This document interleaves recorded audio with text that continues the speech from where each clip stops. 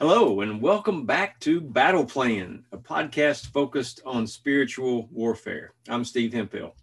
Be sure and visit our website at active-faith.org. And if you have a spiritual warfare question you'd like us to discuss in future episodes, you can email me at stevehemphill1@me.com. Last time we talked about the fact that scripture stakes, or spiritual warfare stakes, whatever you want to call them, are not a talisman. Today, we're going to talk about a summary of the insights and strategies we've learned through the first 20 episodes.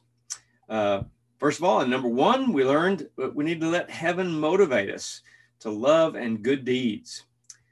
Second session, we learned God still speaks through Christian friends. Listen up, pay attention. 3, we covered the Sue Park story, which teaches us we should ask God and expect a surprising and perfect answer in His timing. Prayer still works, in other words. Fourth session, pray that God gives you the faith of a child so you can trust His word like Matthew Maury literally trusted His word in the early 1800s, and it led him to discover the paths in the sea. Number 5, we talked about the atheist at Burger King. Prayer is powerful, and our unseen enemies hate for us to wield that weapon. Ask others if they can say, Jesus is Lord. Number 6, we talked about the fact we are at war, so we need to gear up. Good soldiers prepare properly for battle. Wear your armor. Put it on before you even get out of bed in the morning. Session 7, we learned we have superhero power from God in our daily battle. Your relationship with God grants you access to His strength and His power. Use it in your daily spiritual battles. Session 8, we learned that Satan does not work alone. He has human help and he has unseen help. There are powers, authorities, evil spirits, and rulers in the heavenly realms. These are non-flesh and blood enemies. Session 9, we learned about the definition of spiritual warfare, things happening in the seen because of the influence of beings in the unseen world. And prayer definitely affects these beings, good and bad. The battle is for the mind. Take captive every thought. The battle is continual. They never sleep or give up. The battle can have consequences in our world.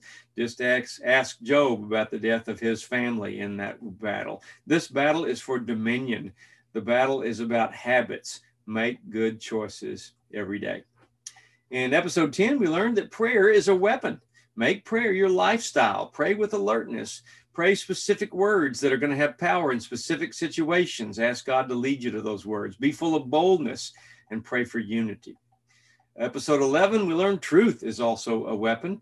Truth is the only offensive weapon in the armor listed in Ephesians 6. Truth sets us free.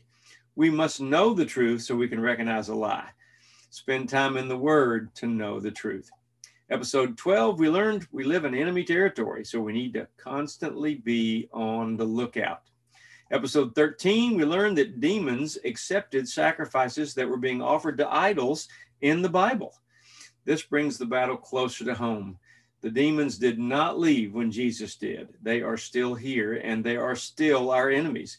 Anything can become an idol. Don't worship American idols or money or power or sex or anything else but God. Let God and His kingdom be your daily focus.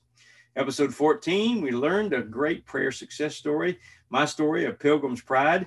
We learned that God is big enough to handle anything that comes our way. In episode 15, we learned about Bill, who was planning his suicide when I met him. And in his case, prayer plus action worked. It turned things around. Just like the command for the Jews to put in Deuteronomy 6, literally put God's word on gates and doorposts, which they did and still do. Remember, gates and doorposts protect. God's word protects even better. In episode 16, we learned about Victoria's nightmares. Do you have nightmares? Do your kids or grandkids have nightmares? They do not come from God. Satan is prince of darkness, and he does his best work in the dark. Use God's word to battle the enemy in the night. Episode 17, we learned about staking a public school. What a difference it made. Train yourself to learn to think strategically on a daily basis. Episode 18, we talked about how the fact I was talked into selling steaks, and they said if it's from God, you cannot stop it. So apparently it was and is from God because it has taken off. Episode 19, we learned that even Jesus taught prayer alone is not always enough. Try prayer plus action. Scripture is filled with that. Prayer plus touch, prayer plus fasting, prayer plus a binding, spoken binding, prayer plus a rebuke, prayer plus confession. We'll talk about a long list of those, at least 53 weapons. And in episode 20, we learned that scripture stakes are not a talisman. Mezuzahs or spiritual warfare scripture stakes are not magic. They're a symbol of your connection to God and an invitation for God to take ownership of your home, business, property, school, church, and city. For the past 50 years, many have been trying to kick God out. No wonder we have school shootings, a crime rate drastically rising, and suicides through the roof, depression running rampant, addiction everywhere, and hope being crushed. Stake out your place and invite God back in. Hope you enjoyed our summary of the first 20 battle plan episodes. We'll do summaries periodically. If you have any interest in supporting this ministry, you can do so with a tax-deductible donation by visiting the donate button at the active-faith.org website. See you next time on Battle Plan, where we'll talk about mold on the walls in the Bible and how this is a story of spiritual warfare. I want you to keep praying because prayer works. God loves you and I love you. Have a great day.